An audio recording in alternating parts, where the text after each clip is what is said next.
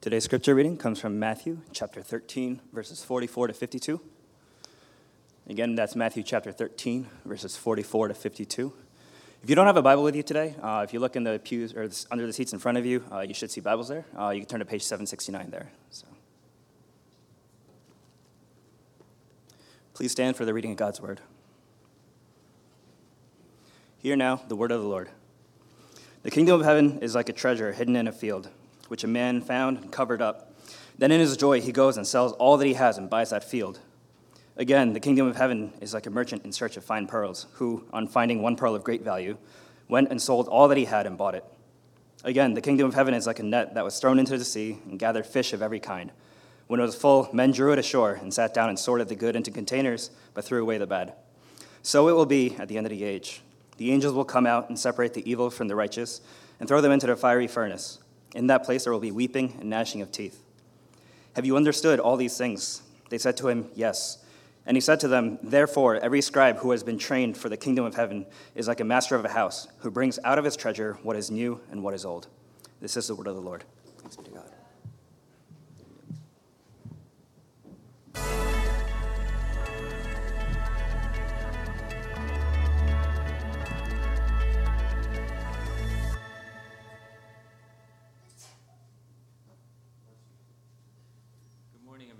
And as we begin today, I just wanted to start off first by saying we're going to start something that I'm calling the Smaller Group Initiative. It's like small group, but smaller. And so if you want to know a little bit about it, we're going to continue to share this with you. I hope that we could get it started in October, but it really stemmed from the people in our church who really wanted a group that was accountable, that we can pray with consistently, and not too big. And so I invited those who are potential leaders to come and stay right after service, and then I'll share with you the smaller group initiative that I had. It's good to see you, and it's good to be with you, and I pray that the Lord will send you His Spirit to comfort you and give you understanding as we open up the Word today and this morning. Let's pray. Our God and Father, we ask you, imploring you, since all fullness of wisdom and light is found in you, to mercifully enlighten us by your Holy Spirit in the true understanding of your word, and to give us grace to receive it in true fear and humility. May we be taught by your word to place our trust only in you and to serve and honor you as we should, so that we may glorify your holy name in all our living and edify our neighbor by good example, rendering to God the love and obedience which faithful servants owe their masters and children their parents, since it has pleased you to graciously receive us among the number of your servants and children. We ask this in Jesus' name. Amen.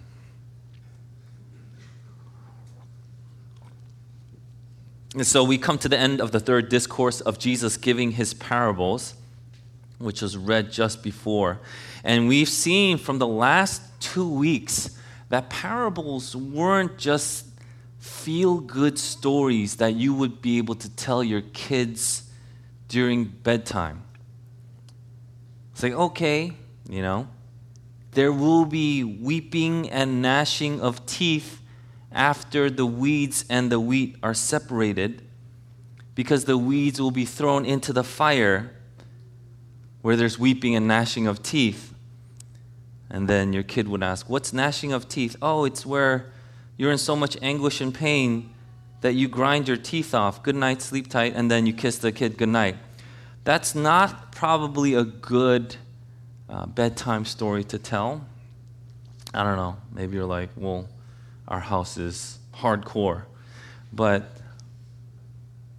this is interesting.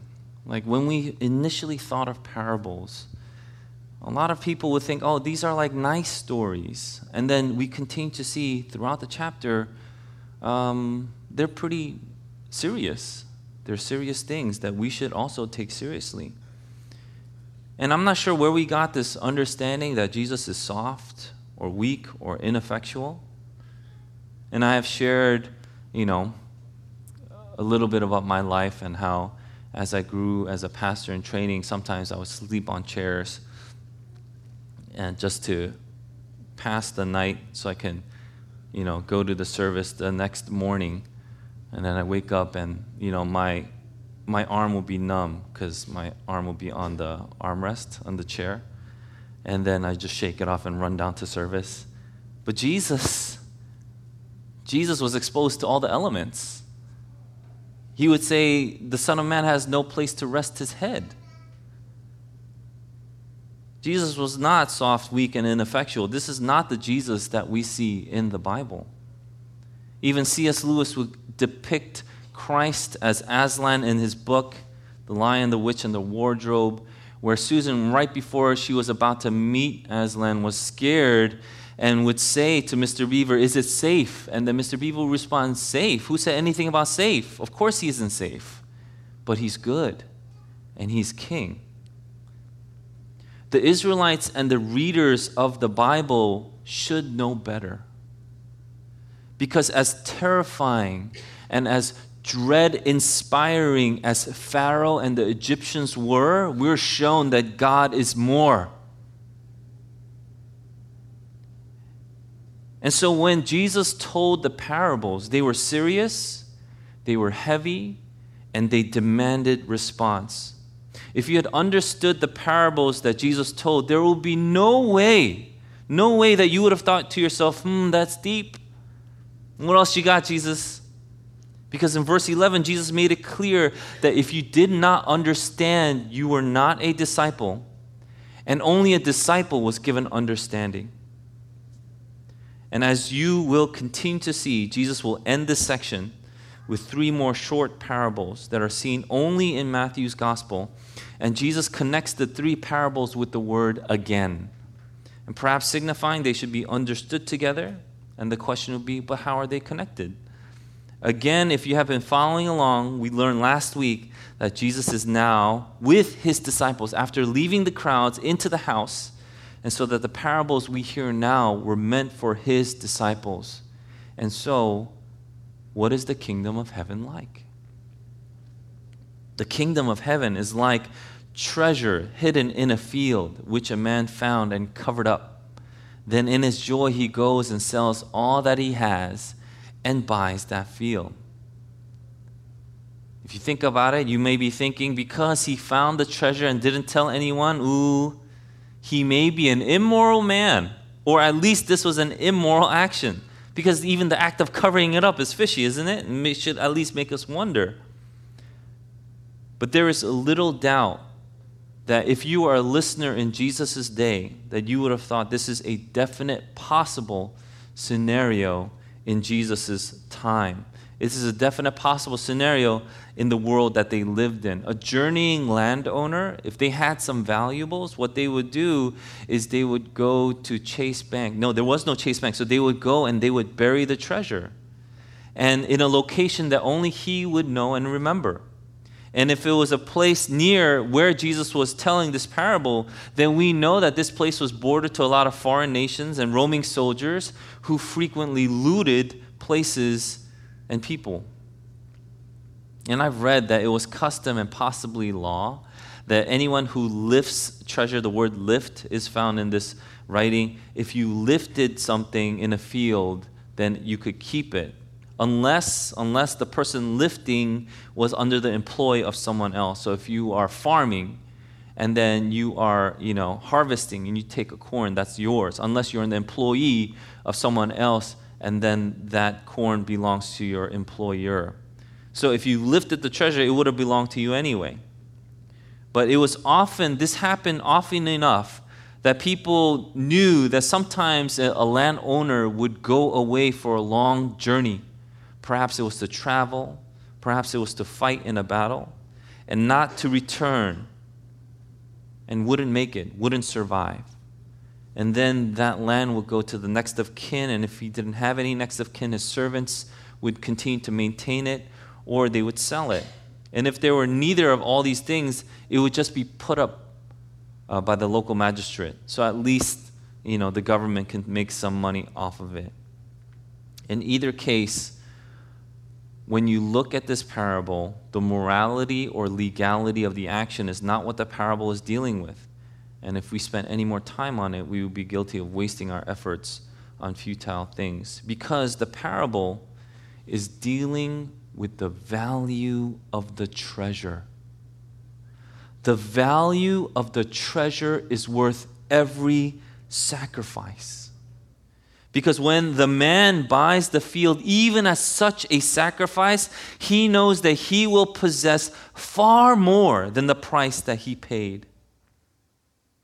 This should bring us back to the time when Jesus first called his disciples and to the teaching of the cost of discipleship. The kingdom of heaven is worth infinitely more than the cost of discipleship. And those who know where the treasure lies joyfully abandon everything and anything else to secure it.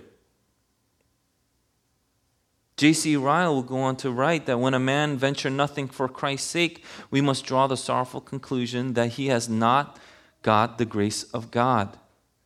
Once you know that there is treasure here, you would do anything to get it if you knew the value of the treasure. What is the kingdom like? Again, the kingdom of heaven is like a merchant in search of fine pearls, who, on finding one pearl of great value, went and sold all that he had and bought it. The word for merchant would refer to more of like a wholesaler, more than a retailer. This is someone who travels back and forth and trades fine pearls for a living. Finding pearls weren't an easy task back in Jesus' day. You had to have divers go down to the water, get the oysters, open them up to see if there are any pearls inside, excavate it, right? Harvest it. And then you would take them out and then you would see if they were any good. Pearls were actually extremely rare until recently where we are now able to harvest or produce these pearls in massive quantities. I've read that China is the leading producer and farmer and exporter of pearls today. For comparison, in 2010, Australia, which is another leading exporter of pearls, he's one of the leading farmers of South Sea marine cultured pearls, was reported to have produced something like 10 tons of pearls. China that same year produced 20 tons of Akoya oyster pearls and 1,500 freshwater cultured pearls. So now you can just go on Amazon right now and buy a beautiful set of pearl earrings for $10. But a merchant back at the time would have come across such quantity and quality of different kinds, and they would know better. Is this a good pearl? Is this a bad pearl? Is this a fine pearl? Or is this garbage? They will be able to feel it in their hands and know if the weight was off. Merchants knew that if you started to rub real pearls of good quality together, then a shear would come off, like a dust, like a residue would come off. Fake pearls wouldn't do that.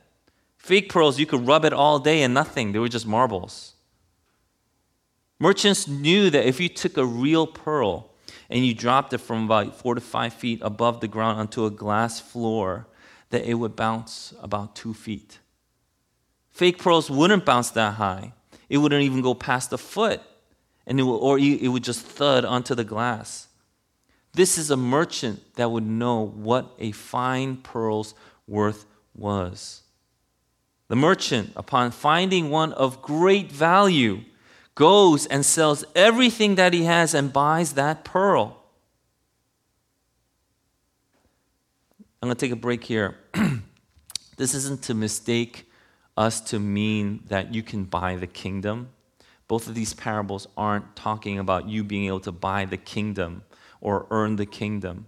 That would contradict everything that Jesus had said so far.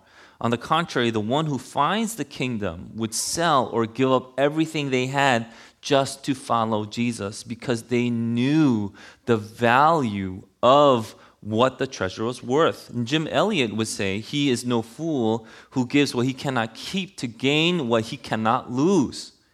And so as an example, in life, I start picking things up, right? You pick up things and they are of value. They're of good value. That's not bad. You know, you have your life stages, your relationships, your material goods, the things that you've invested in, the people that you love, and you start holding it, and your arms become full. And then you can't hold anything else because this is all you're holding. Why would you ever let that go? You would let that go if you saw something of more value. You would be like, wow, that is of infinitely more value. And then you would put that down and pick this up. It's not that you bought it with this, but you would let it down so that you could pick it up. That's why Jim Elliot was the one who said he is no fool who gives what he cannot keep to gain what he cannot lose.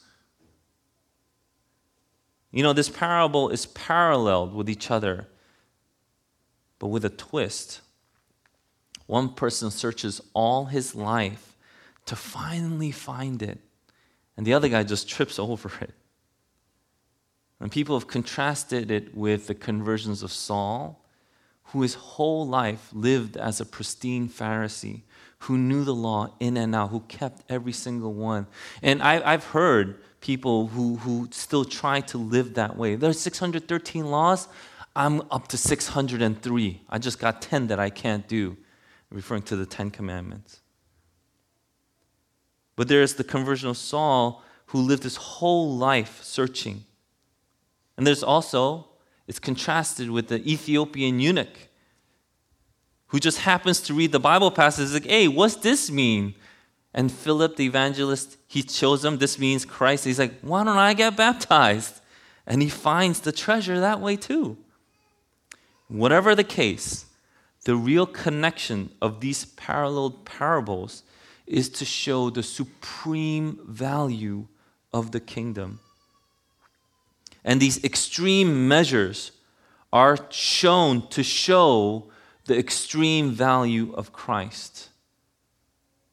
Augustine of Hippo would say, Christ is not valued at all unless he is valued above all. And when you take these two parables together, there is a common characteristic flowing between the two protagonists. There are two, actually. Number one is urgency. It's urgency. When you find something of supreme value, you don't dilly-dally. You don't wait until the weather gets better. You don't wait until your life stage is in more of a comfortable place. You immediately go and do whatever you can to acquire it. You can tell if someone knows the value of something by the urgency in their actions. If I want everyone who wants $1 million come and sign this sheet, and then you go, let me finish eating my cereal. Let me press the snooze one more time on my alarm. You would either say the person that does this is either a lazy fool or that person does not understand the value of $1 million and thereby is a fool. It's urgency. If you knew the value, and this is what Jesus is showing, if someone recognizes the value of the treasure, which is the kingdom of heaven, there would be urgency in their actions, in all that they do. Number two, there is joy.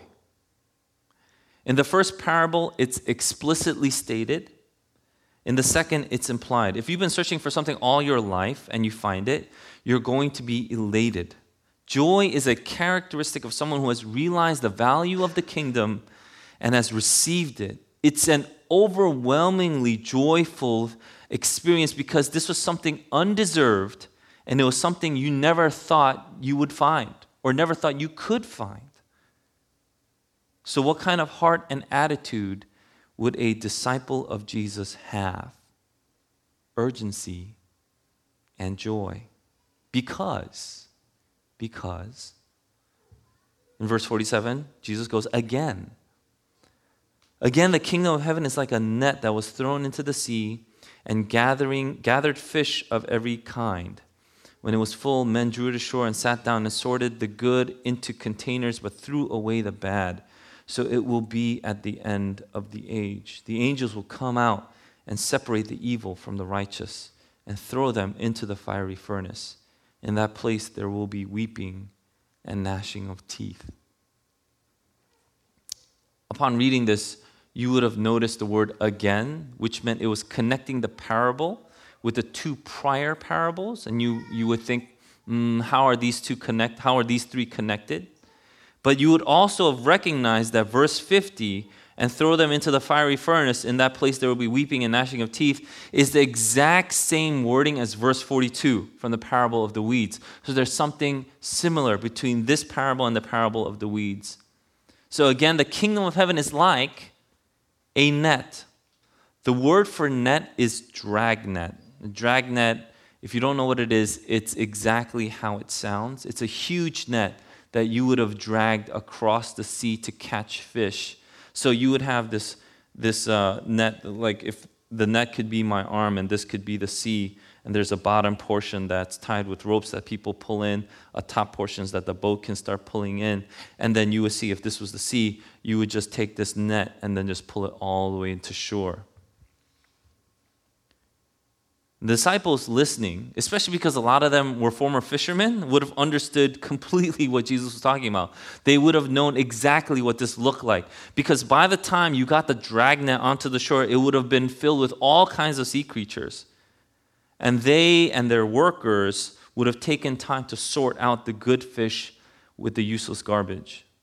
So Jesus says here that it's going to be like that at the end times, at the end of the age. But instead of fishermen, it's angels. Angels, an employee of God. So God is the one directing, but it's angels who will be the one separating the evil and the righteous. And every evil, wicked, and adulterous person will be thrown into the fiery furnace. If parables had the ability to teach something that a person may have never seen or experienced, the imagery of the fiery furnace that Jesus gives is to show people what hell will be like. The kingdom of heaven is like, but he also shows what hell will be like. It will be a place where there will be weeping and gnashing of teeth. This is assured because it is the word of God. This is true because it is the word of God. You know, people may hate the quote-unquote fire and brimstone preaching of the previous century.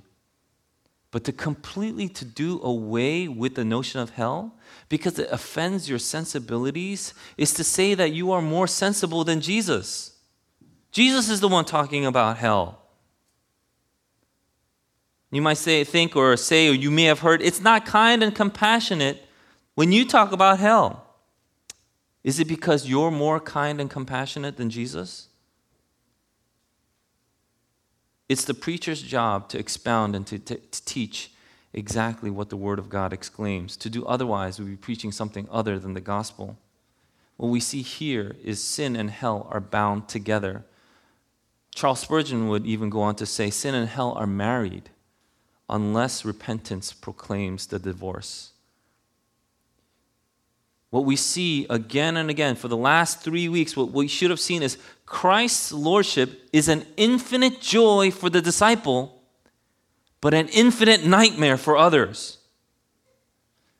And we see Jesus' words in these parables that show us that this is an unalterable reality. And he goes, have you understood these things? They said to him, yes. Yes, well, did they? I mean, he calls them dumb or dull in chapter 15. Perhaps they didn't fully understand, but they understand a little bit. Enough for now. And Jesus goes on. And Jesus continues on, verse 52. And he said to them, therefore, every scribe who has been trained for the kingdom of heaven is like a master of a house who brings out his treasure, what is new and what is old. And you're like, what does this mean?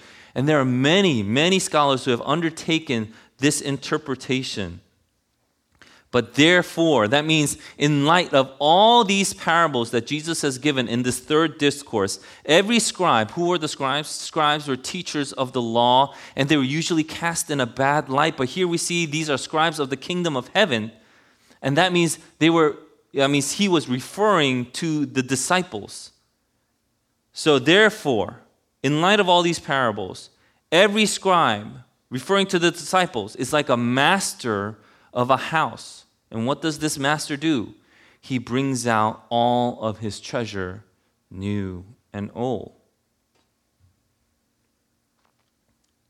By Jesus teaching his disciples these things, he was not only reaffirming that he was the fulfillment of the scriptures, but now they have new treasure in Christ to complete all the treasures that they were or they are to display. And why was this treasure to be put on display? Because that's what a scribe did. That's what a teacher does. Only the Old Testament scribes could only teach from the old treasure. The disciples, Jesus is showing them, have now both the new and old to teach and display. You know, the order here is of great importance. The parable shows that it's the disciple that has this understanding. Not that the understanding generates discipleship. And it conforms perfectly to this chapter's structure. The disciples are not defined as having understanding. They're the ones that go, Jesus, why do you speak in parables? Jesus, what does this parable mean? They are not defined as having understanding, but are described as having been given revelation. They are given understanding, like in verses 11 and 12. But when the disciples ask for an explanation, they're given these explanations, and thus they can claim some measure of understanding. So yes, they can say yes. Therefore is what Jesus continues on. A disciple of Jesus is like a scribe in recognition of the revelation of who Jesus is to bring out such rich treasures of the kingdom for display. And this leads us to the second point of this particular therefore. Jesus shows them in this therefore that his disciples will be the one to continue to carry on his teachings and the revelation that he gave them, which they did. But at what cost? I'm not talking about in reference to the cost of discipleship, but at what cost to the discipler? But at what cost to the teacher? You see, to fulfill the scriptures, just as Jesus was saying, the new and old, to fulfill the scriptures would have also meant that Jesus fulfilled the prophecy to be the foretold Lamb who was to come. And I saw a mighty angel proclaiming with a loud voice, "Who is worthy to open the scroll and break its seals?" And no one in heaven or on earth or under the earth was able to open the scroll or to look into it. And I began to weep loudly because there was no one found worthy to open the scroll or to look into it. And one of the elders said to me, "Weep no more. Behold, the Lion of the tribe of Judah, the Root of David, has conquered so that he can open the scroll and its 7 seals. He can fulfill the scriptures." And between the throne and the 4 living creatures and among the elders, I saw a lamb standing as though it had been slain. The treasure, the kingdom of heaven, has been given to us at the cost of the life of the Lamb, the only one who was ever worthy. When the world comes to an end and the angels come to sift the wheat and the weeds, the good and the evil, who is the good? Who is the wheat? How can anyone be sure they will be counted among the righteous? Who are the righteous? When you continue to listen to Jesus' words, isn't it those whom he calls to follow him? It says in Romans 8:30, and those whom he predestined, he also called, and those whom he called, he also justified. And how are they justified? In his great love, while we were still sinners, Christ died for us, those that he called. And because the scriptures declare it, are we not then covered by the blood of the Lamb? And Romans chapter 8, verse 30 finishes with this: those whom he justified, he also glorified. There's your treasure. There's your good news. The good news isn't good news without the bad news. And the bad news is that we're all sinners. We're all damned. We've all sinned. God purposed us for good and for his glory, but we rebelled from the first man to the current state that we're in now. And as it is written, none is righteous. No, not one. No one understands. No one seeks God. All have turned aside. Together they have become worthless. No one does good, not even one. We all deserve to be thrown into the fiery furnace. Yes, even me. Maybe perhaps me most of all. But Christ is the one that predestines. He calls and he justifies and then he glorifies. Don't you see? The treasure is Christ. The kingdom of heaven is Christ. Jesus is the kingdom because that's where the king is. There is the kingdom. And if Christ is with the bride that is his church, where is his kingdom? If Christ is with his bride, that is his church, where is his kingdom? Right now, our hope is Christ. Let me tell you something. The world will say all these things. They will get you down. We live in this world. We will be inundated, bombarded. We'll be hit across the face, across the chest and the stomach. Our wind is going to get out of us. But our hope is in Christ. You know what that means? He is our assurance and our sure reward. Our faith is in Christ. You know where we place our faith? You know where what we hold on to? He is our rock and our redeemer. Upon him and his word is where we stand. And our love is from Christ. God is love, and he gives us himself. This is the love that it says in 1 Corinthians chapter 13. This is the love that never fails. This is why we can love him and love one another. It's because of Christ. This is how Christ sets up the kingdom of heaven, and those that he calls are invited into his presence. Those that understand this now, if you understand it, this is the characteristic Christ is telling you. If you truly understand what the true treasure is, what treasure really is, then what are the characteristics that you hear and understand and act in? It's with urgency and with joy. This is what Christ is telling us in the parables. This is Christ revealing to us himself, who he is, what he did for us, and what kind of promise we have in him. Christians are not the ones who say, you know what, life has got you down. I can guarantee you life will get you down. So you know what we do? We look inside ourselves and we pull ourselves up by our bootstraps. That's not what Christians say. Christians recognize something. We're like the ones in the desert. We got bitten by snakes. We're dying. There's poison. And there's nothing that will save us. Snakes invaded the camp. We've been bitten and we're writhing in pain. And Moses sets up this little statue of a snake on a stick. And he says, if you look upon this statue, this stick, then you will be saved. Christians recognize that we don't look inside ourselves to be saved, but we look up.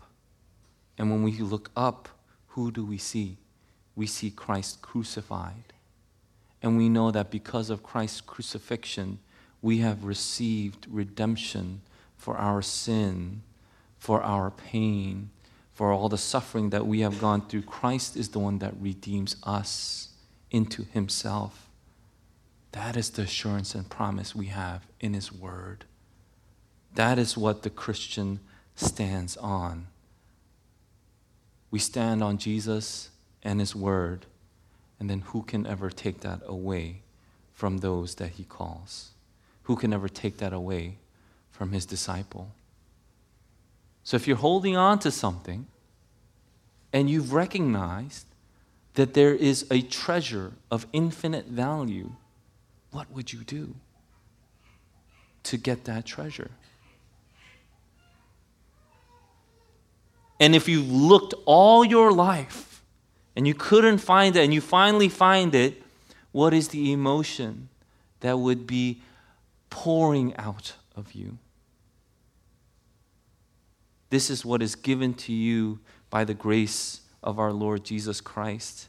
And this is why we can now stand and say, I have assurance.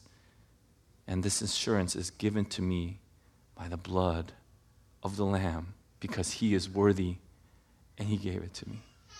Let's pray.